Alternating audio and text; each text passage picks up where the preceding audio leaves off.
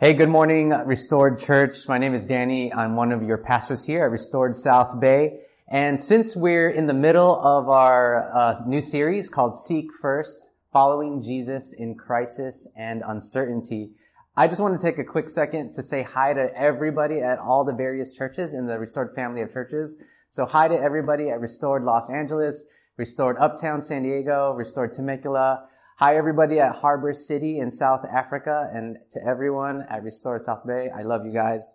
And so I just want to say, I see you all. I see you all at home, ladies with your messy buns and fellas with your pajama flannel pants. No worries. I'm wearing that as we speak, and it's totally fine. You'll never know.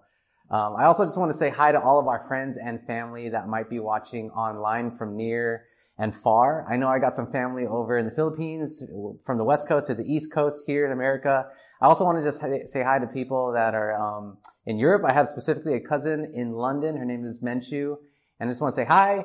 And she's also a nurse, and I hope everything is going well over there at your hospital. And so with that said, I can't go on without saying thank you to everybody that is on the front lines of this whole pandemic development. Thank you to all of our nurses and our doctors that are sacrificing time, energy, and having to be distant from their own family members to serve other people. I want to say a huge thank you to all of our grocery workers, our food workers, even the delivery people that are working overtime to make sure that all the shelves are stocked. And a special thank you to everybody at Costco, specifically you, Eric Stallone. Thank you for all the toilet paper and Spam that you were keeping available for everybody. And for those of you that are in South Africa, our Costco is like your Major. I hear you have stores called Major. It's like that's like our Costco. They sell stuff at bulk. And to be honest, I've actually been way too nervous to make it out to Costco. Things seem to be like settling down now, but I didn't want to go anywhere near there just because with all the shutdowns, all of the quarantining, things were just feeling a little bit apocalyptic. I just felt like things and people were just feeling and looking tense and frantic. But something really cool actually happened on my street this past week. And I thought it was really encouraging, and it gave me a little bit hope in just humanity. And so I thought I'd share it with you guys. I was walking over to our mailbox. We live on a dead end or a cul-de-sac. And at the entrance of our cul-de-sac is our mailbox. So I was walking to get our mail, and all of a sudden, out of nowhere, a bunch of cars were driving by the mailbox, and they were honking their horns. It was nuts. I actually thought that maybe I won $1 million sweepstakes at this point, but a stream of cars were rolling by, and they had signs on the side of their cars. They had balloons coming out of the windows that were flapping in the wind. And they had words that were written all over their windows. And all of a sudden, so I didn't win the $1 million sweepstakes. What this was like this own makeshift parade. And this huge family paraded down the street, and they parked their cars and honked their horns in front of my neighbor's house. And when I looked at the signs that they had made on the side of the cars, and when I looked at what they had written on their windows, it said, "Happy 70th birthday, Papa." And then when I looked at where Papa was, he opened the front door, and there he was, the 70-year-old man, beaming. He was smiling ear to ear, and he was waving at everybody. As they came out of the cars, they just stood where their cars were parked, and they sang happy birthday in Spanish. They were like, "Cumpleaños feliz, cumpleaños feliz." And at this point, I'm joining in. Honestly, I was wearing pajamas. It's 2 p.m. and I'm in my slippers and my flannel pants, and I start singing along too. I'm like, "Cumpleaños feliz." And I was overjoyed. I was looking at this guy, beaming. And in that moment, I just really appreciated it. It wasn't even celebrating me, but despite how dire the circumstances have been, despite how dark the news has been, I couldn't help but really appreciate all the time and the effort these people had put in to love on my neighbor for his 70th birthday. And today, that's what we're talking about, loving our neighbors. We're going to be diving into this in our series. What does it mean to actually love our neighbors and follow Jesus in times of crisis and uncertainty? And so to do that, we're going to be in Luke 10, verses 27 through 35. But before I dive into God's word, I just want to echo my brother Tom, who said this last week in his sermon. We really can't do anything on our own strength and our own power. And so before I dive into God's word, I'm just going to go ahead and pray for us. That's okay? Would you join me? Father God, I just want to thank you so much for today. I thank you for the gift of technology. But most of all, I thank you for the gift of your Holy Spirit. And even though we are all scattered all across the globe right now, we are all listening to the same word, your word. And so, Lord, I just pray through the power of your Holy Spirit, would you unite us in you now? Would we actually feel your presence now? Would we be encouraged and strengthened by what you have to say to us this morning? And God, I just pray that you would use me to do that. I know that I'm a sinner, and you don't have to use me in my imperfections and my inconsistencies, and you choose to. And so I'm blown away by that. And so, Lord, if there's anything that is not of you here, would it fall on deaf ears and deaf hearts? It's in Jesus' name I pray, the family said, amen. All right. Before I read the passage, though, here's a little bit of context. At this point, Jesus' fame is spreading throughout the whole region. He had just released 72 of his disciples to go out into the surrounding towns, and he told them to do ministry. And they came back, and they were raving about how they were able to cast out demons, and they were preaching the good news, and people were responding. And so at this point, a lawyer approaches Jesus, this expert in the law, and he comes up to Jesus and he asks him a question. But he wasn't asking him a question because he wanted to know the answer. It says in the word that he asked Jesus a question to test him, to try to trip him up. But Jesus is so smooth. And instead of answering this guy's question, he answers that question with what? You guessed it, another question. And the thing about Jesus, whenever he asks a question, it's not because he doesn't know the answer. Whenever we read the Bible, if you ever catch Jesus asking a question, you're going to want to pay extra attention because he's setting the person up. He uses the question as what we call a rhetorical device, a tool that he uses to kind of draw a response out of the person that he's engaging with. And so, not only that, later you're going to see that he not only answers a question with a question, but he goes into a story. And if Jesus starts telling a story to answer a question, you better watch out, because it's going to be like a spiritual smackdown, if you want to call it that way. So, you want to see what happens? We're going to be in Luke 10, verse 25, and let's go for it. It says this: Then an expert in the law stood up to test him, saying, "Teacher, what must I do to inherit eternal life?" "What is written in the law?" Jesus asked him. "How do you read it?" He answered, "Love the Lord your God with all your heart, with all your soul, with all your strength, and with all your mind, and love your neighbor as yourself." "You've answered correctly," he told him. "Do this and you will live." But wanting to justify himself, he asked Jesus, "And who is my neighbor?" Just pause really fast. During this time, every Jewish person would have defined neighbor as anyone that was Jewish, anybody that was like them. So the lawyer was essentially asking Jesus this. "Yeah, Jesus, yeah. But just to clarify though, by neighbor, you mean people like us, right?" Again, Jesus answers this question not the way he needed to, not the way he could have, but he goes into a story. This is the spiritual smackdown I was talking about. Let's go to verse 30. Jesus took up the question and said, "So a man was going down from Jerusalem to Jericho and fell into the hands of robbers. They stripped him, beat him up, and fled, leaving him half dead. A priest happened to be going down that road. When he saw him, he passed by on the other side. In the same way, a Levite, when he arrived at the place and saw him, passed by on the other side. But a Samaritan on his journey came up to him, and when he saw the man, he had compassion. He went over to him and bandaged his wounds, pouring on olive and wine. Then he put him on his own animal, brought him to an inn, and took care of him. The next day, he took out 2 denarii, gave them to the innkeeper, and said, "Take care of him. When I come back, I'll reimburse you for whatever extra you spend."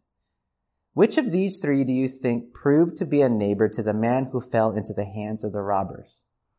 "The one who showed mercy to him," he said.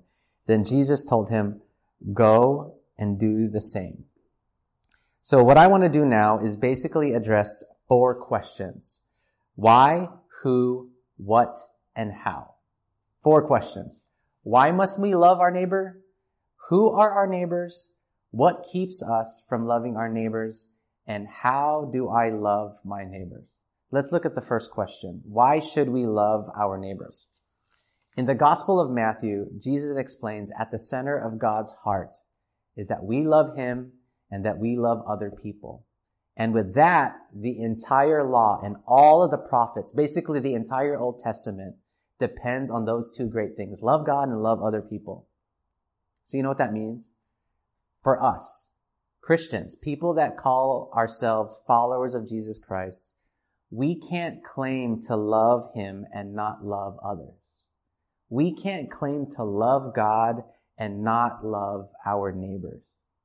It says this in 1 John chapter 5, verses 2-3. By this we know that we love the children of God, when we love God and obey his commands.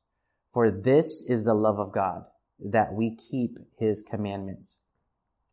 I don't know if you ever thought about this, but in virtually every culture, whenever someone is nearing death or is on their deathbed or is at the end of their life, it is an act of love and respect to honor that person's last wishes. Whatever they want, whatever their last wishes are, it's an act of love and respect to carry out whatever they want.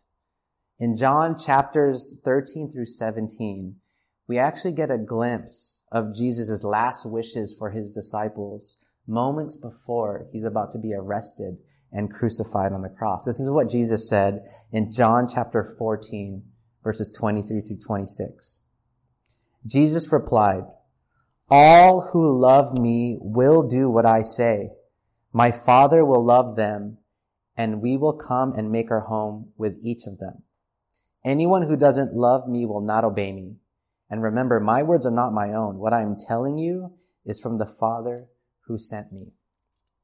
If you notice, in all of these commandments, whether it's in 1 John or in John, there are no caveats, there are no clauses, there's no special conditions. That means it doesn't matter how difficult our family is being, or our coworkers, or our neighbors are. It doesn't matter how crazy life can get. It doesn't matter how stressful a global pandemic can get. We are still called to love our neighbors as an act of love and obedience to God. So at this point, you're probably asking a similar question then, like the lawyer asked. Well then, Jesus, who then is my neighbor? This is the second question. Well, let's go back to Luke 10, verse 30. It says this. Jesus took up the question and said, "A man was going down to Jerusalem, to Jericho, and fell into the hands of robbers. They stripped him, beat him up, and fled, leaving him half dead." You guys notice what Jesus didn't mention?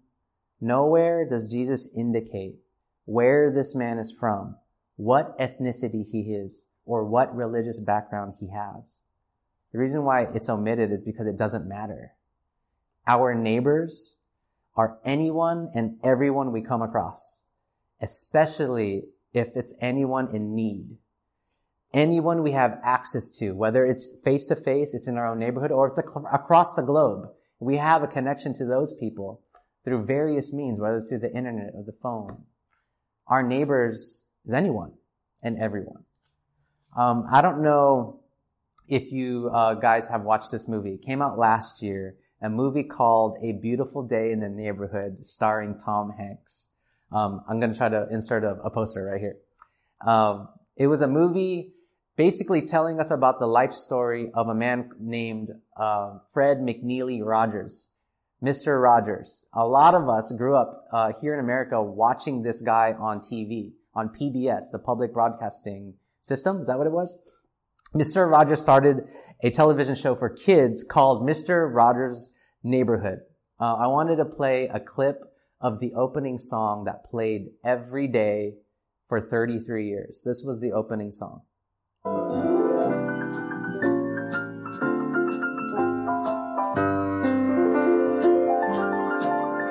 It's a beautiful day in this neighborhood, a beautiful day for a neighbor.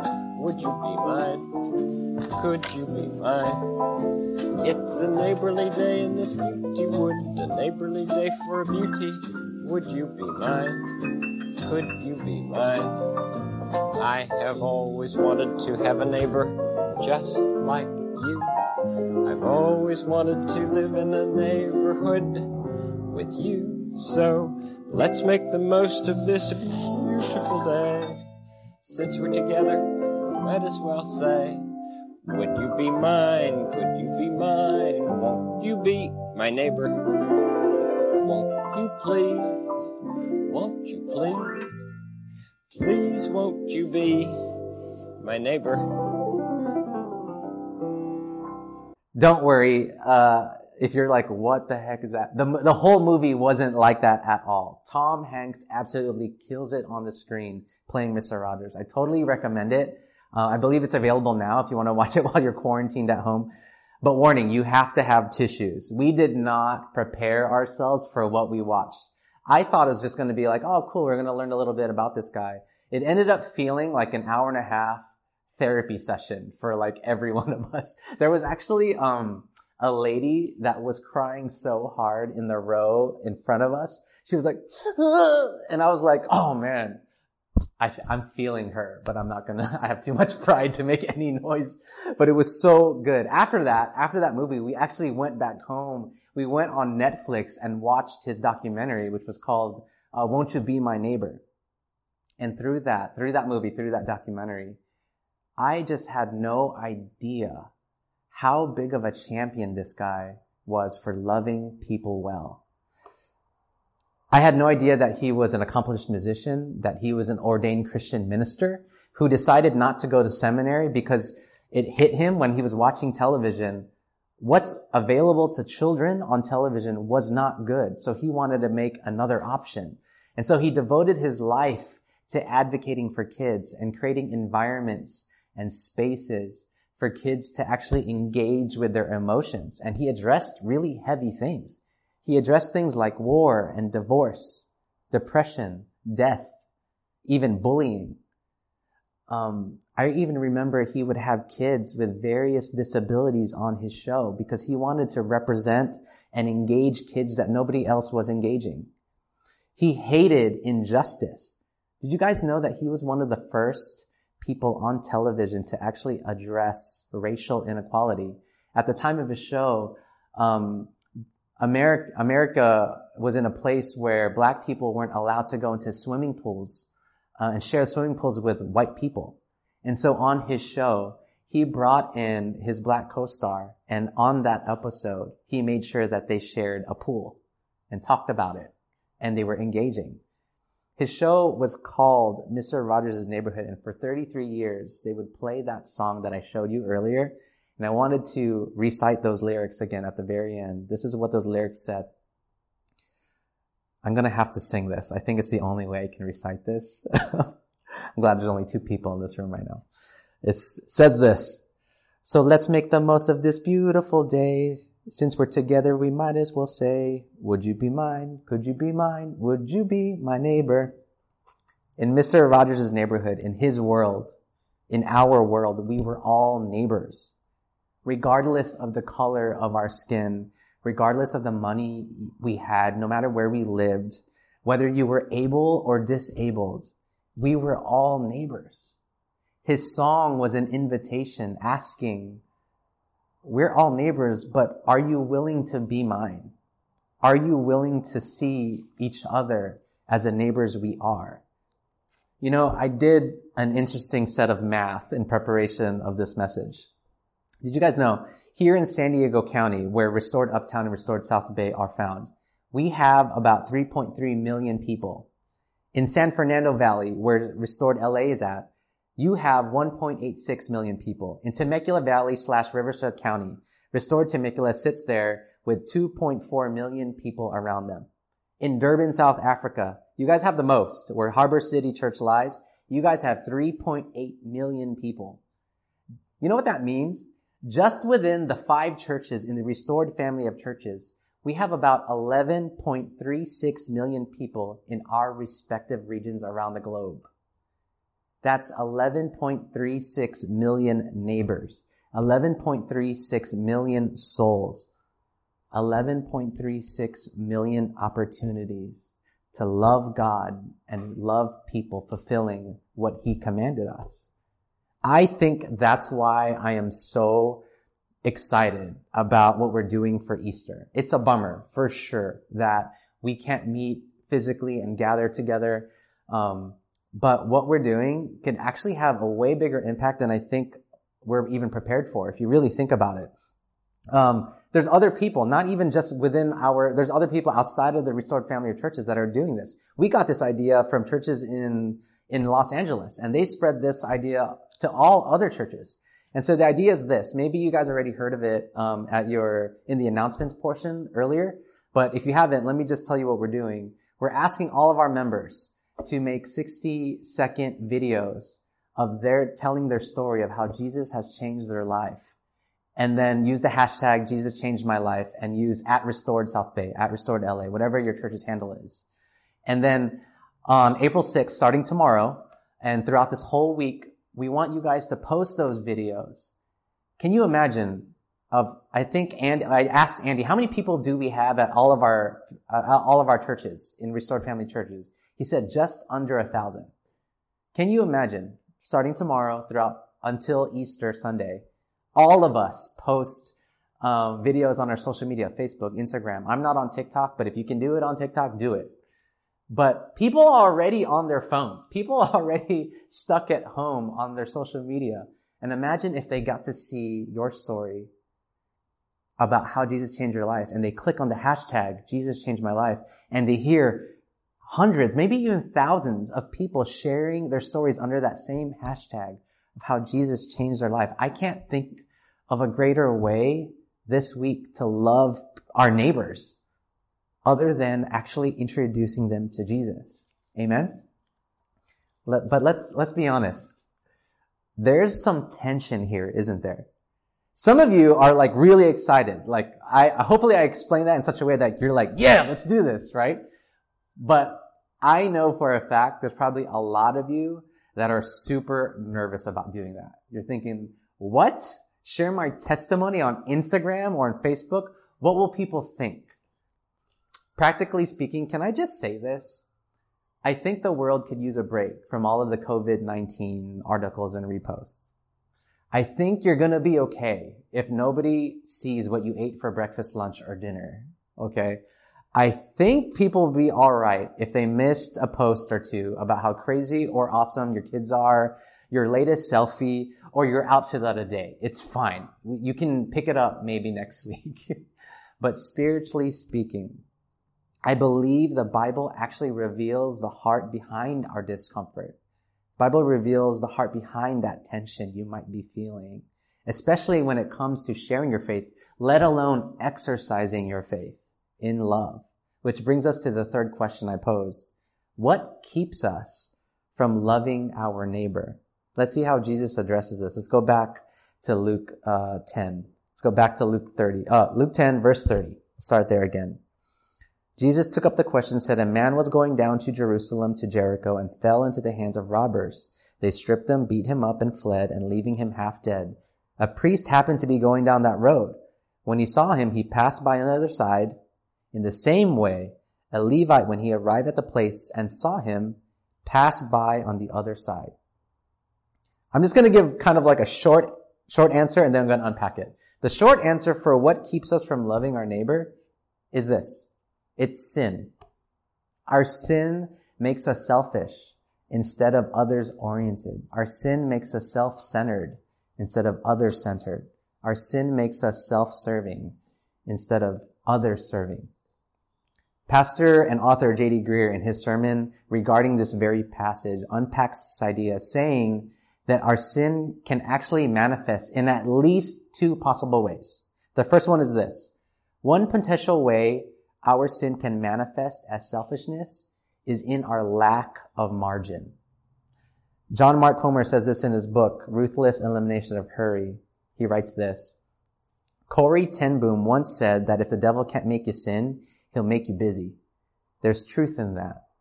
Both sin and busyness have the exact same effect. They cut off your connection to God, to other people, and even to your own soul. Hurry and love are incompatible. The idea is that we become so busy, so preoccupied, so hurried that we simply have no room in our finances, in our physical, emotional, mental capacities, and in our calendars to love God or to love people well.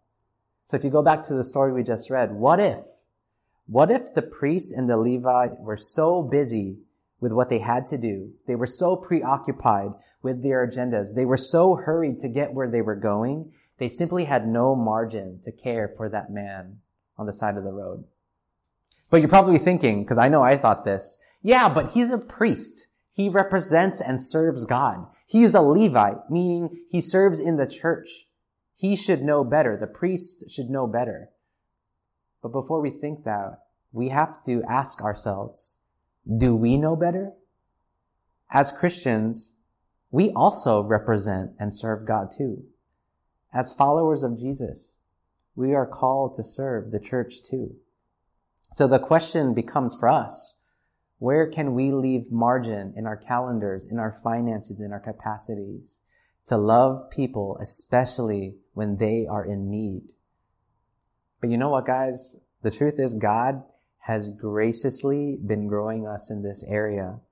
I was so encouraged the last few weeks to hear stories about how so many of you have been responding to the needs that are arising in our church communities since COVID-19 has taken a hold of our entire world. There are countless stories across all 5 of our churches of people supplying practical necessities like food and diapers, milk, formula, unemployment needs. People are doing grocery drop-offs for the elderly and those that have high-risk immunity systems. And you know what's cool? We're not actually original in this. In fact, all of our efforts only echo the actions of early believers who have gone before us in times of their plagues, their famines, their crises. This happened in Act 2. You see that everybody sold whatever was necessary and shared everything they had so that no one was ever in need. And then throughout history, historians have recorded, even during the Roman Empire, that it was the masses of Christians during epidemics and plagues. It was the Christian community that would stick around and nurse and care for the dying, while their secular or pagan relatives and friends and neighbors would flee the scene, leaving their own loved ones on the side, dying. It was the Christians who stayed and cared for them. But here's the thing about those moments in history. Those in need made their needs known. And I think most of the time, especially back then, it was pretty obvious who was in need. Disease and poverty and brokenness were easily identified. But I think today, if we're being honest, I'm afraid we've gotten really good at hiding our needs. I think a lot of us are too embarrassed to ask for help. I think for some of us, we're too afraid of being a burden, or maybe we convince ourselves that we don't deserve help because there's other people that need like assistance. So I don't want to take away. Whatever the case may be, it drives down to this: fear. Fear can really become an obstacle from two things: from either receiving love from other people, or actually giving love to our neighbors. Which brings me to the next question, or the next way that J.D. Greear points out how sin can manifest itself selfishly. The other potential way our sin can manifest as selfishness is in our fears. This is the primary reason that I think the priest and the Levite passed the beaten man on the side of the road. Because here's why. The distance between Jerusalem and Jericho was about 17 miles. There was only one main road between the two cities, and that road was pretty well known for being super dangerous because it was on a steep descent and it was down a winding, rugged terrain. It made it really easy for robbers to hide and attack travelers. So when they saw this naked and beaten and bloody man on the side of the road, they were probably and highly likely too scared to stop. Probably thinking, what if the robbers are still nearby? What if this is a trap? What if the robbers are hoping that they stop and help this guy? And they probably were suspicious of the man himself on the side of the road. What if this man is pretending and he's a robber? You know, I got to listen in preparation for this talk. I listened to Martin Luther King Jr.'s last sermon the night before he was assassinated. And in his last sermon, he preached on this very same passage. And in his sermon, he pointed out this. The religious leaders were so overwhelmed with fear that all they thought about was themselves. What if I'm beaten and I'm robbed too? What if I'm killed? What will happen to me if I help him, is what they probably thought. Then he points out, but the Samaritan was so overwhelmed, not by fear, but by compassion, that he didn't think, what will happen to me if I help him? But he thought, what will happen to him if I don't? Look at Luke 10, verse 33. But a Samaritan on his journey came up to him, and when he saw the man, he had compassion. He went over to him and bandaged his wounds, pouring on olive oil and wine. Then he put him on his own animal, brought him to an inn, and took care of him.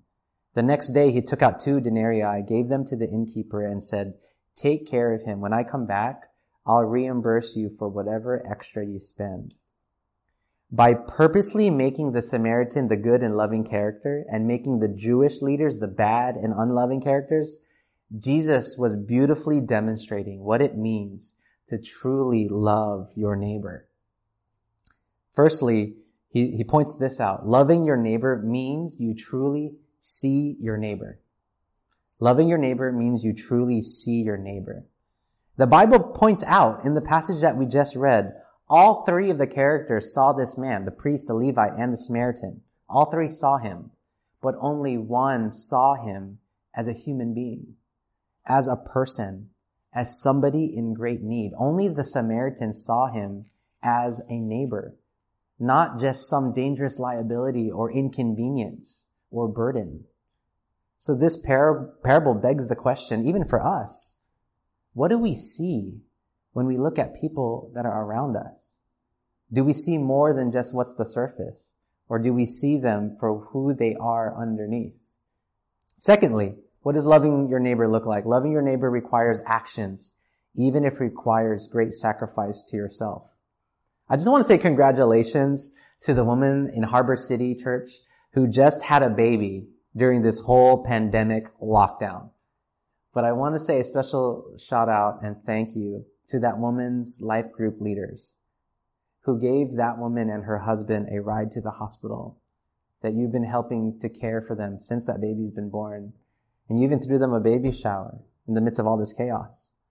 I want to praise God for the crazy amount of financial resources that Restored Uptown has collected to help those that have been dramatically and drastically affected financially by COVID-19. See, loving our neighbors can and will sometimes require sacrifice. What does that look like for you? Maybe that means sacrificing your sense of comfort for that 1-minute video we're asking people to post. Maybe that means that you can't buy that luxurious item or that experience anytime soon because you're going to help somebody pay their rent this month. Or maybe that means that you get to invest more time and effort over a Zoom call to do counseling for somebody that's in dire need right now, for a friend. What might God be asking you to sacrifice today in order to love your neighbor? This is how Jesus ends the parable that we've been reading. Verse 36. Which of these 3 do you think proved to be a neighbor to the man who fell into the hands of robbers? The one who showed mercy to him, he said. Then Jesus told him, go and do the same. Go and do the same, Jesus says. Which brings me to our last question for today. How can I love my neighbors like that? You know, I think a common mistake that we make when we read this passage is that we might be thinking, all right, What's the lesson here? The lesson is we got to be like the Good Samaritan. We can't be like those bad religious people. We got to be compassionate, don't discriminate, and serve sacrificially. Got it. Although that might be good stuff, and maybe that's partly true, at the end of the day, just having a better attitude and like an unselfish perspective only lasts for so long. I think Jesus was illustrating something deeper, something that would actually empower us from the inside out to actually love our neighbors the way he loves us. And that's what he does. That's what he's doing in this story. He's illustrating the gospel. He's illustrating how Jesus has loved us. I mean, we might confess that, yeah, I'm like the Levite. I'm like the priest sometimes. Or we might be like, man, I want to be like the Good Samaritan. But the truth behind this parable is that we're not those characters. We are the helpless and broken man on the side of the road. And it's Jesus who's the hero. It's Jesus who becomes the Good Samaritan. Look at what happens here. Just like the Samaritan was despised by all Jewish people, Jesus became despised. He became hated and marginalized and ridiculed, so much so that the priests and the religious leaders hated him and did everything that they could to get rid of him. Just like the Samaritan saw the man on the side of the road, saw him as a human being, Jesus saw us, you and me, wherever we were before we knew him. And he saw that we were vulnerable and we were hurting and we were unable to save ourselves. And you know what? He had compassion for us. So much so that he decided to trade places with us. And he was the one that became naked and beaten and bloody, not on the side of the road, but on the cross. The Bible says the Samaritan used bandages and olive oil and wine to heal the man's wounds. Wine often represented Jesus' blood. Olive oil represents the Holy Spirit, which Jesus uses both the Holy Spirit and his blood to heal us from the inside out and bring us restoration.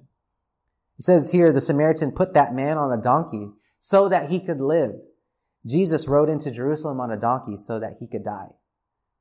Then at the end of the passage, it says the Samaritan pays the man's current debts and promised to pay any future debts he has. Jesus paid all of our debts, past, present, and future, with his blood shed on the cross. So the question was, how can we love our neighbors? By continually remembering how Jesus has loved us so that we can go and do the same. That kind of love reorients us and it changes us from self-preservation to God glorification, from self-serving to other-serving, even in the face of a global viral crisis. We, the church, are called to love others as he has loved us.